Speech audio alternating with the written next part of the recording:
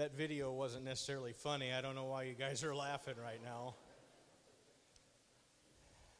If you have your Bibles, would you turn to the book of Mark?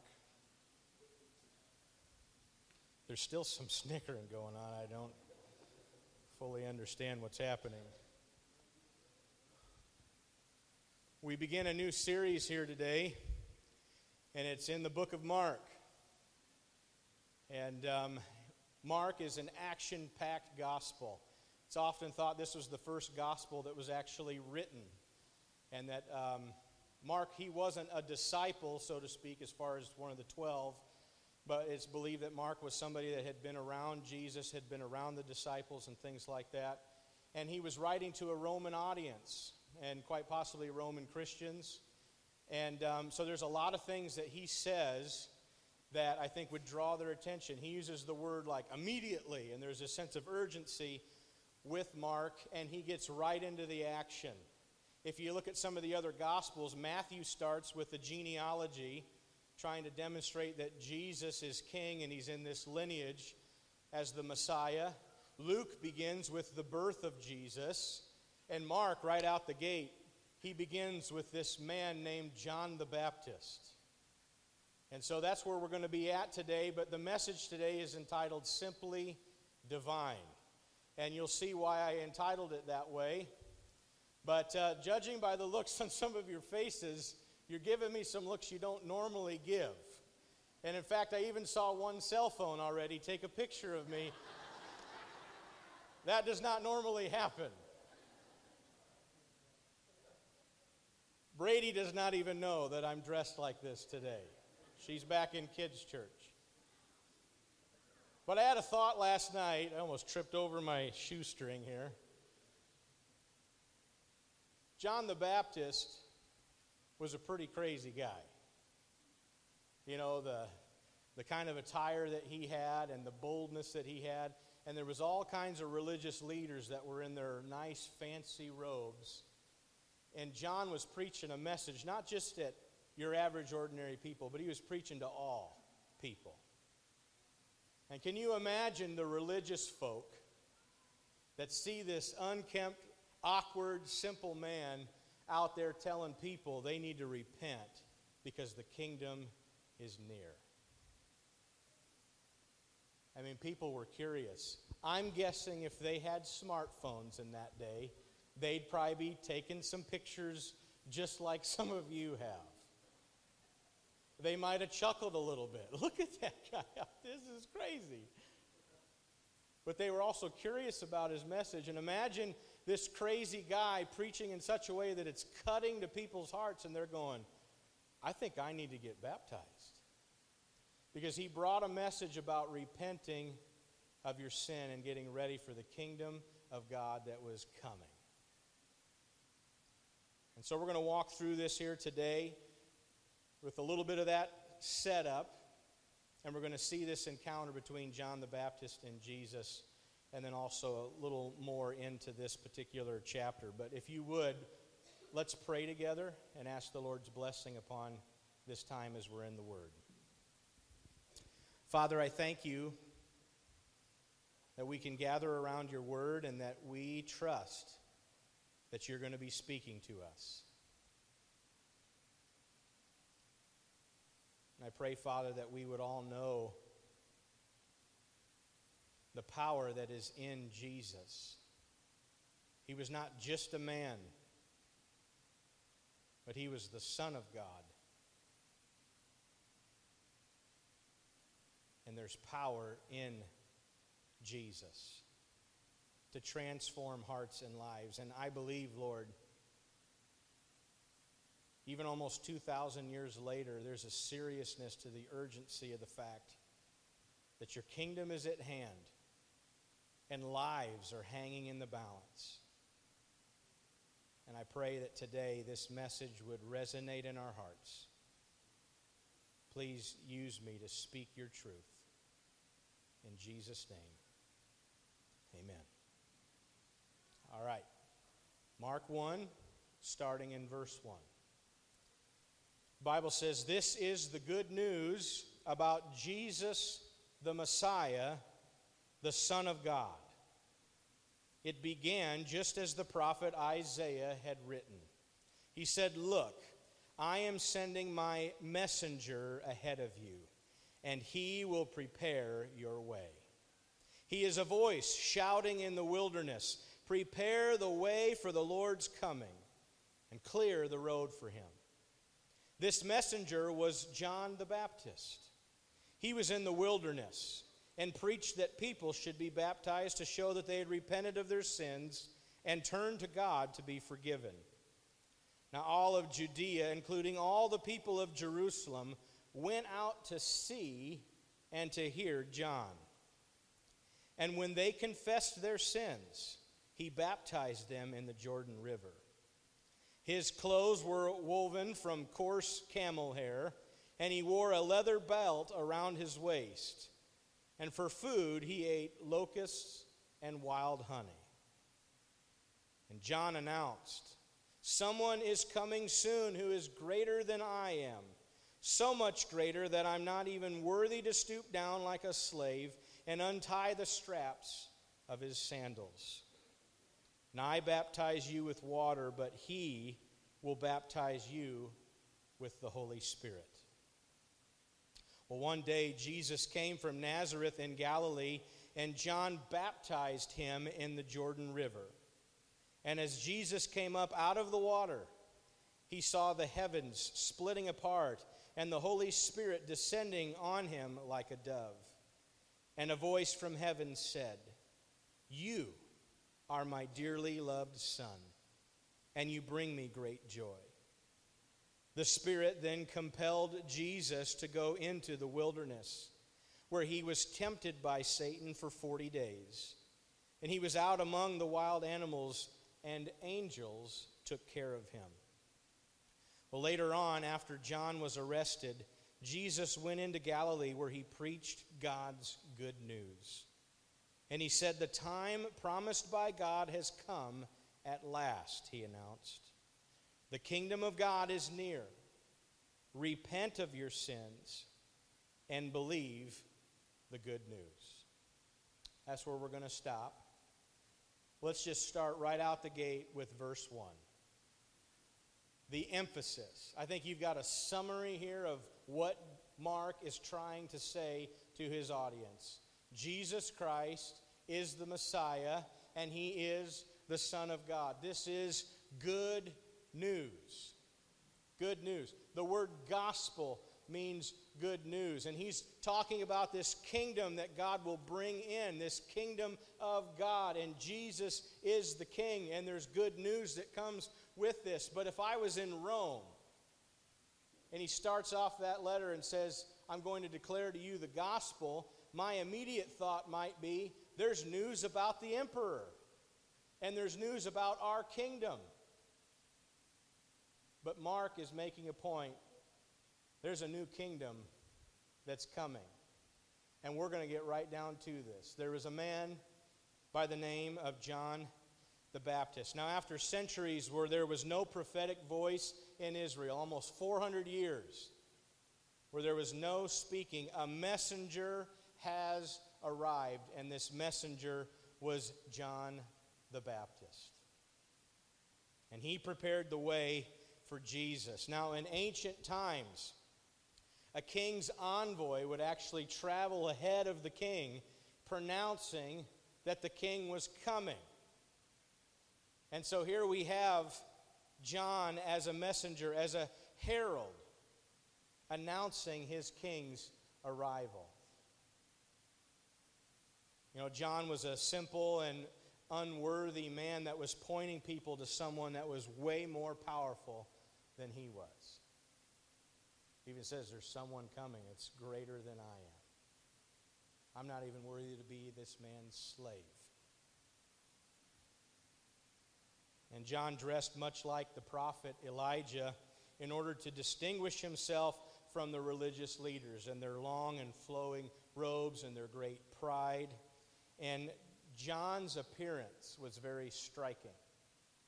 There was something to that. If I'm thinking about maybe somebody that a little bit of a modern day John the Baptist, One of my first thoughts was Phil Robertson from Duck Dynasty. Anybody with me on that one? Had a little bit of a look. Now, I don't have the hair nor the beard to pull that off. But to some degree, that was my thought. Maybe a little bit of a modern day version. And what's crazy, too, is John's food is very simple and maybe even a little bit weird. Right? How many of you had locusts for breakfast this morning? Yeah. Hey, after church, snack church, huh? How about some chocolate-covered locusts? You can buy these things.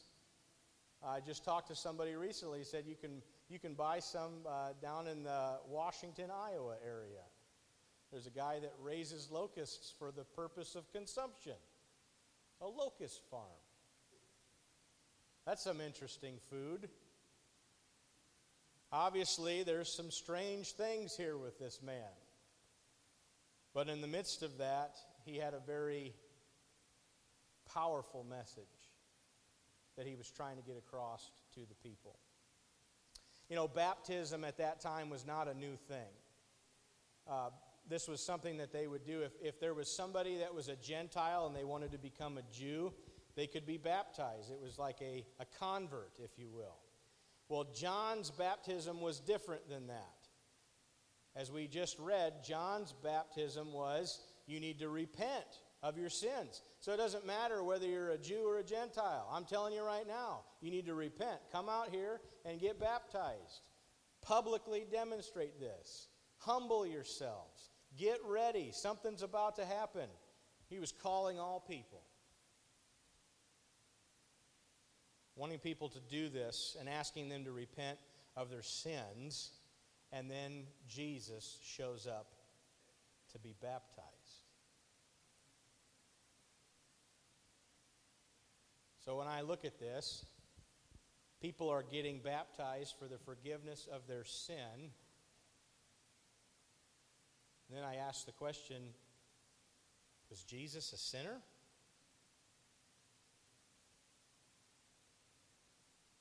Several years ago, Brady and I were watching this television series called Lost. And this airplane crash lands on an island, and then all these people try to learn how to survive and live together on this island. And one of the guys that survives has got a little bit of a religious background and kind of becomes maybe, if you will, the community pastor, and they're building a church. And one of the passengers that survived is about to have a baby, and she would like to be baptized along with her baby. And there's a moment in this series where this pastor is sitting on the shoreline, and they're just talking about spiritual matters. And there's a point where this guy says, well, one of the reasons we need to be baptized is that Jesus himself was a sinner and needed to be baptized. And I'm like, whoa, that is not true. The Son of God was perfect. So let's ask the question, then why did he get baptized? What was the purpose in that? John is calling all sinners, and Jesus steps up. And there's several accounts you can actually read about this in all four Gospels. But John didn't really want to baptize Jesus. But Jesus set the record straight in Matthew 3:15. One of the first reasons was he was going to fulfill all righteousness. That sounds real spiritual, but what in the world does that even mean? Fulfill all righteousness. Well, Jesus said it in Matthew 3:15. Let it be so now. It is proper for us to do this to fulfill all righteousness. I want you to think about this. These people that were coming to be baptized, it didn't necessarily bring a heart transformation that they would eventually get when the new kingdom is being set up. There's still a sin issue that's not been fully dealt with, even as they're being baptized. And so Jesus, in Isaiah 53:11, is called the righteous servant. And he is one that will make it possible for many people to be counted as righteousness. And why? because he's going to bear our sin. Somewhat along the same lines is one of the reasons why Jesus was getting baptized by John, is he's identifying with sinners. He did not need to be baptized, but yet he did so, identifying with people who are sinful. Now, more to come on this particular item. Another reason why Jesus was baptized is he was endorsing John's ministry. John had a following. John had some things he was saying, maybe seen as a little bit of a crazy man. Some people were really leaning in. Some people weren't really leaning in, but they were there watching and almost in disgust. And in the midst of all of that, Jesus came to say, this man's ministry is the real deal, and I'm going to submit to that ministry to demonstrate that I approve of it and that the kingdom really is near, as I'm the fulfillment of what he's been saying. Another reason would be to set an example for his followers that would put their faith and trust in him. And this last point, which we're going to spend a little bit of time on, is that this act would reveal his divinity. And what that means is we're about to demonstrate that this man is the Son of God. The Spirit of God came upon Jesus at his baptism, and it validated his divine identity and his earthly mission. It's a major point of emphasis. What a picture that is of Jesus coming up out of the water, and you see the Spirit descending, and then there's a voice from heaven. It's God the Father. And he says something so profound. This is my Son.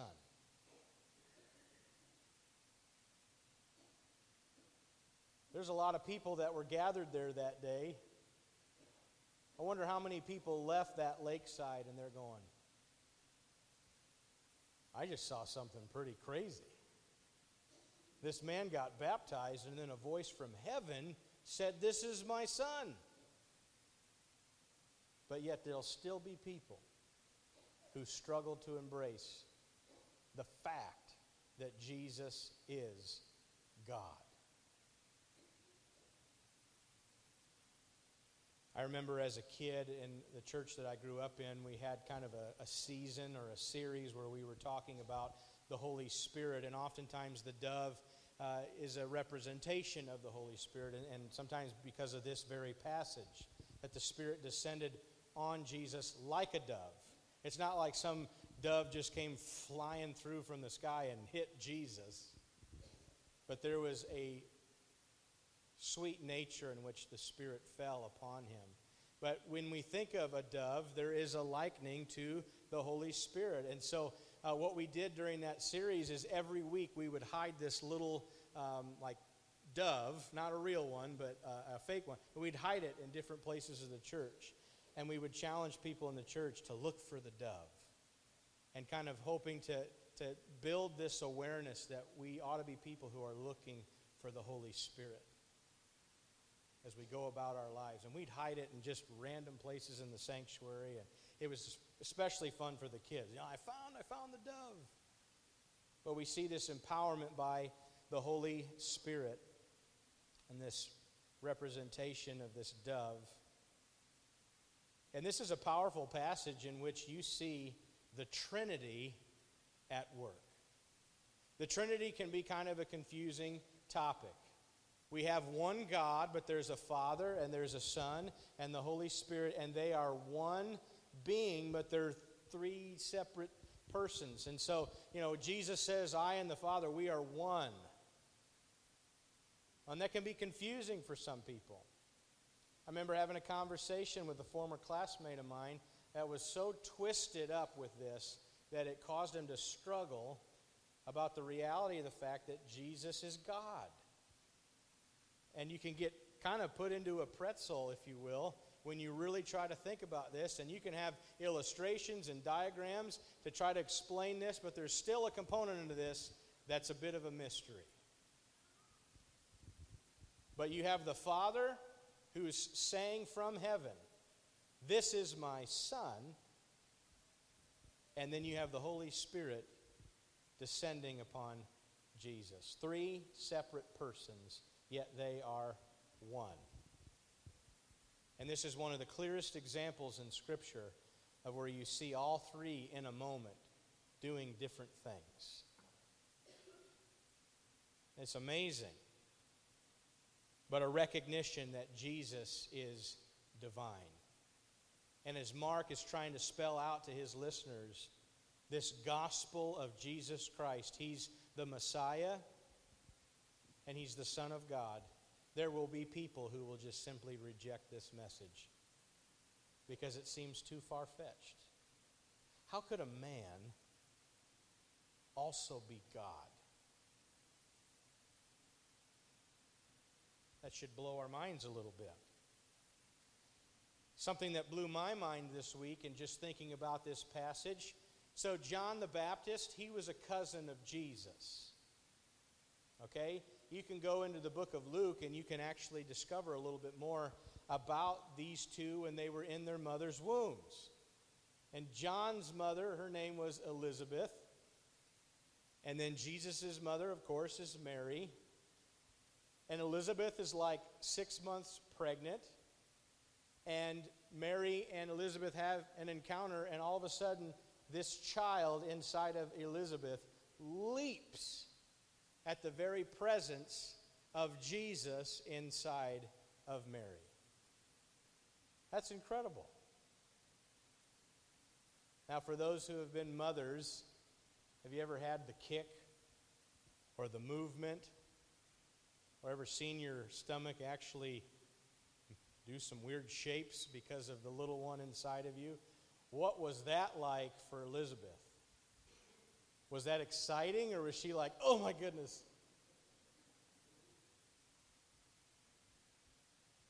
But there was something significant going on there. And you could say it was because John the Baptist encountered Jesus the Messiah. And he knew, even as this little 6-month-old inside his mom, that there was something divine in the tummy next to his position. But as I'm thinking about this isn't really John the Baptist's first encounter with Jesus. And that's because when the Bible says that God is knitting these infants together in their mother's womb, guess what? Jesus is a part of that process. Does that just kind of blow your mind a little bit?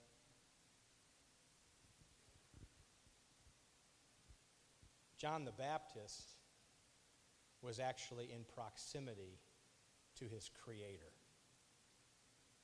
who's the Son of God. So no wonder John says, "I ain't baptizing you. You're the real deal." And Jesus says, "No, we need to do this because it's going to fulfill all righteousness." You know, a good question is considering Jesus' ministry and what he came to this earth to do, considering Jesus' words and the things that we have record of. And there's historians that have actually recorded that Jesus truly did exist. You can find this in the records outside of Scripture. Jesus was a very real man. He really did come to this earth. There's record of him being crucified outside of the Bible. You can look at history. Jesus existed. And I consider this thought from Mark Hopkins, made a lot more famous by C.S. Lewis, that if Jesus came to this earth and he was saying these bold things like he's the Son of God, well, then this man was either a liar, he was a lunatic, or he was actually Lord. He was either a myth, he was a madman, or he's the Messiah. What is Jesus to you? Who is Jesus to you? There's documentation outside the Bible that Jesus existed. It's not some guy we just created and put our faith and trust in. This man existed and was crucified. Was he a liar? Was he a lunatic? Or is he Lord? What is he to you? Is he Lord of your life? Is he king in your life? Well, following Jesus' baptism, the Bible says that the Holy Spirit drove him into the wilderness to be tempted. That's quite a thing.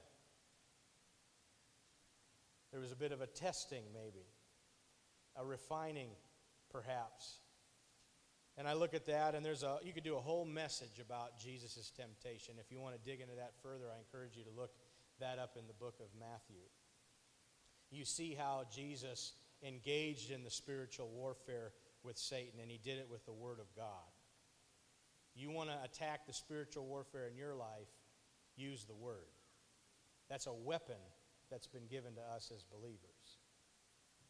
But what I want to focus on with the temptation that was put upon Jesus is that when I said earlier that Jesus was baptized, one of the reasons was to identify with sinners.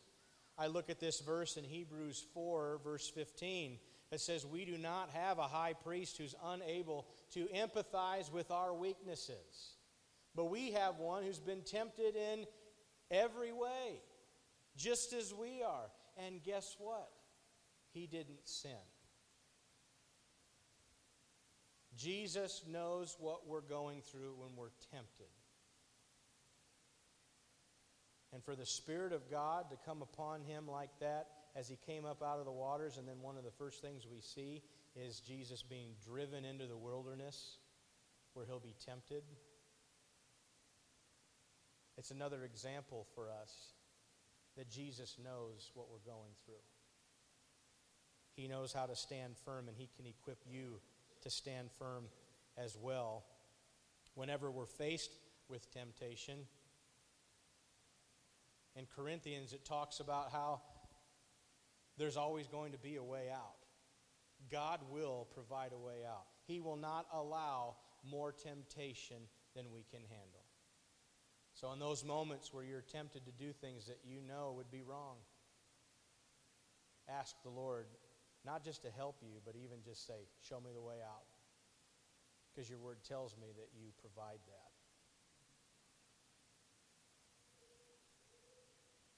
So let's look at the memory verse for this week, Mark 1, verse 15.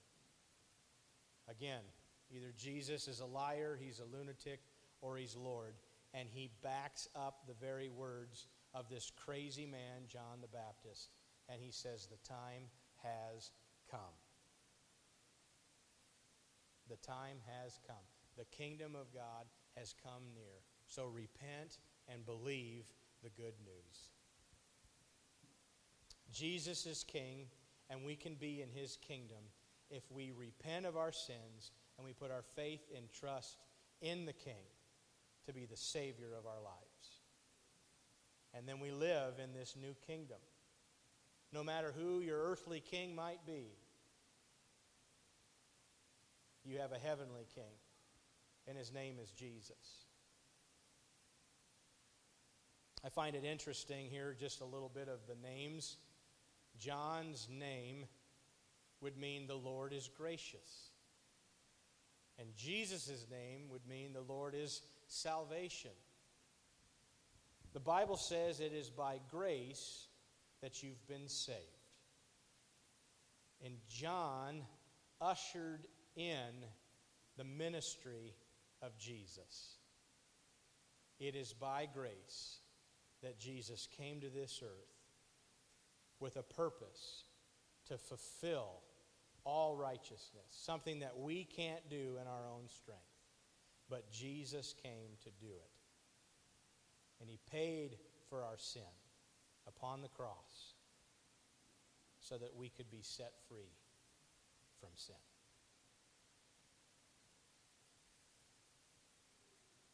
So So I want to call us to a response here. Has God's grace encountered your life in such a way that you've received this salvation? Where you were cut to the heart and you said, I need to repent. I need to get my life right with the Lord. And I do believe that there's an urgency to the times in which we're living in. And maybe even some self-reflection. I don't know how much time I have left here on this earth.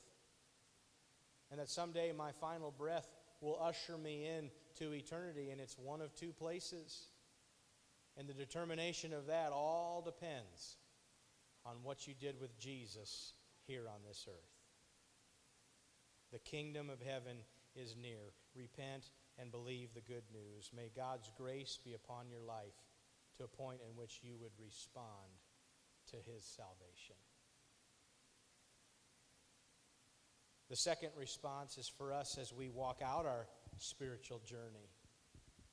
You know, God redeems our life. He sets us free. He saves us. And John gave us a little nugget of truth, but you'll find this nugget in all four Gospels. John says, I baptize with water, but Jesus, He'll baptize you in the Holy Spirit. So we have John the Baptist, and we have Jesus the Baptist.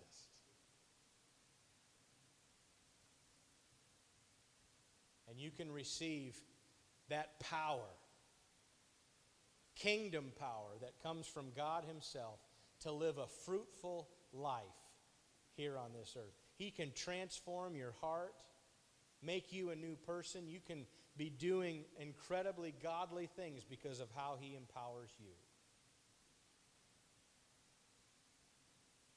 And so we respond to that. Lord, empower me to live in your kingdom. These are interesting times. These are urgent times. So, Lord, don't empower me to just sit on the sidelines, go about my week, and then I made no kingdom impact. Lord, empower me to make a difference every single day, because this is urgent stuff. The kingdom of heaven is near. In fact, it's here right now, and God is inviting people to be a part of His kingdom. Will you join in that effort? Will you be a John the Baptist? Not that you have to dress up all weird and go be a crazy, kooky coworker,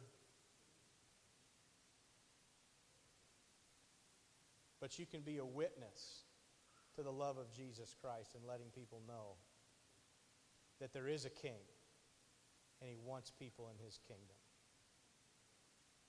Would you pray with me as we close?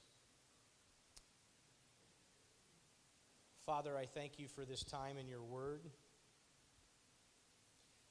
Lord, we are living in very interesting times. Sin is raging. We live in a world that calls evil good and good evil. And there's all kinds of pressures, things that are upon our lives, and decisions we have to make. What is right, what is wrong, and I pray that you would guide us and lead us by your word. And Father, if there's someone listening right now that you are sobering them up in their spirit and they know they need to repent,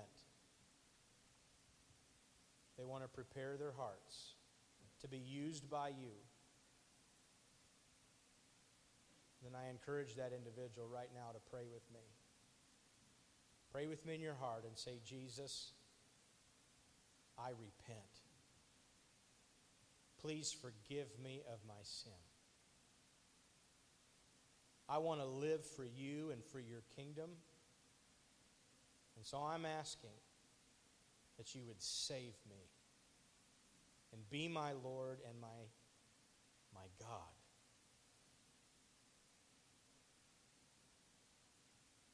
And that as I live my life, may it be about you and not about me. Thank you for this gift of salvation that comes by grace through faith.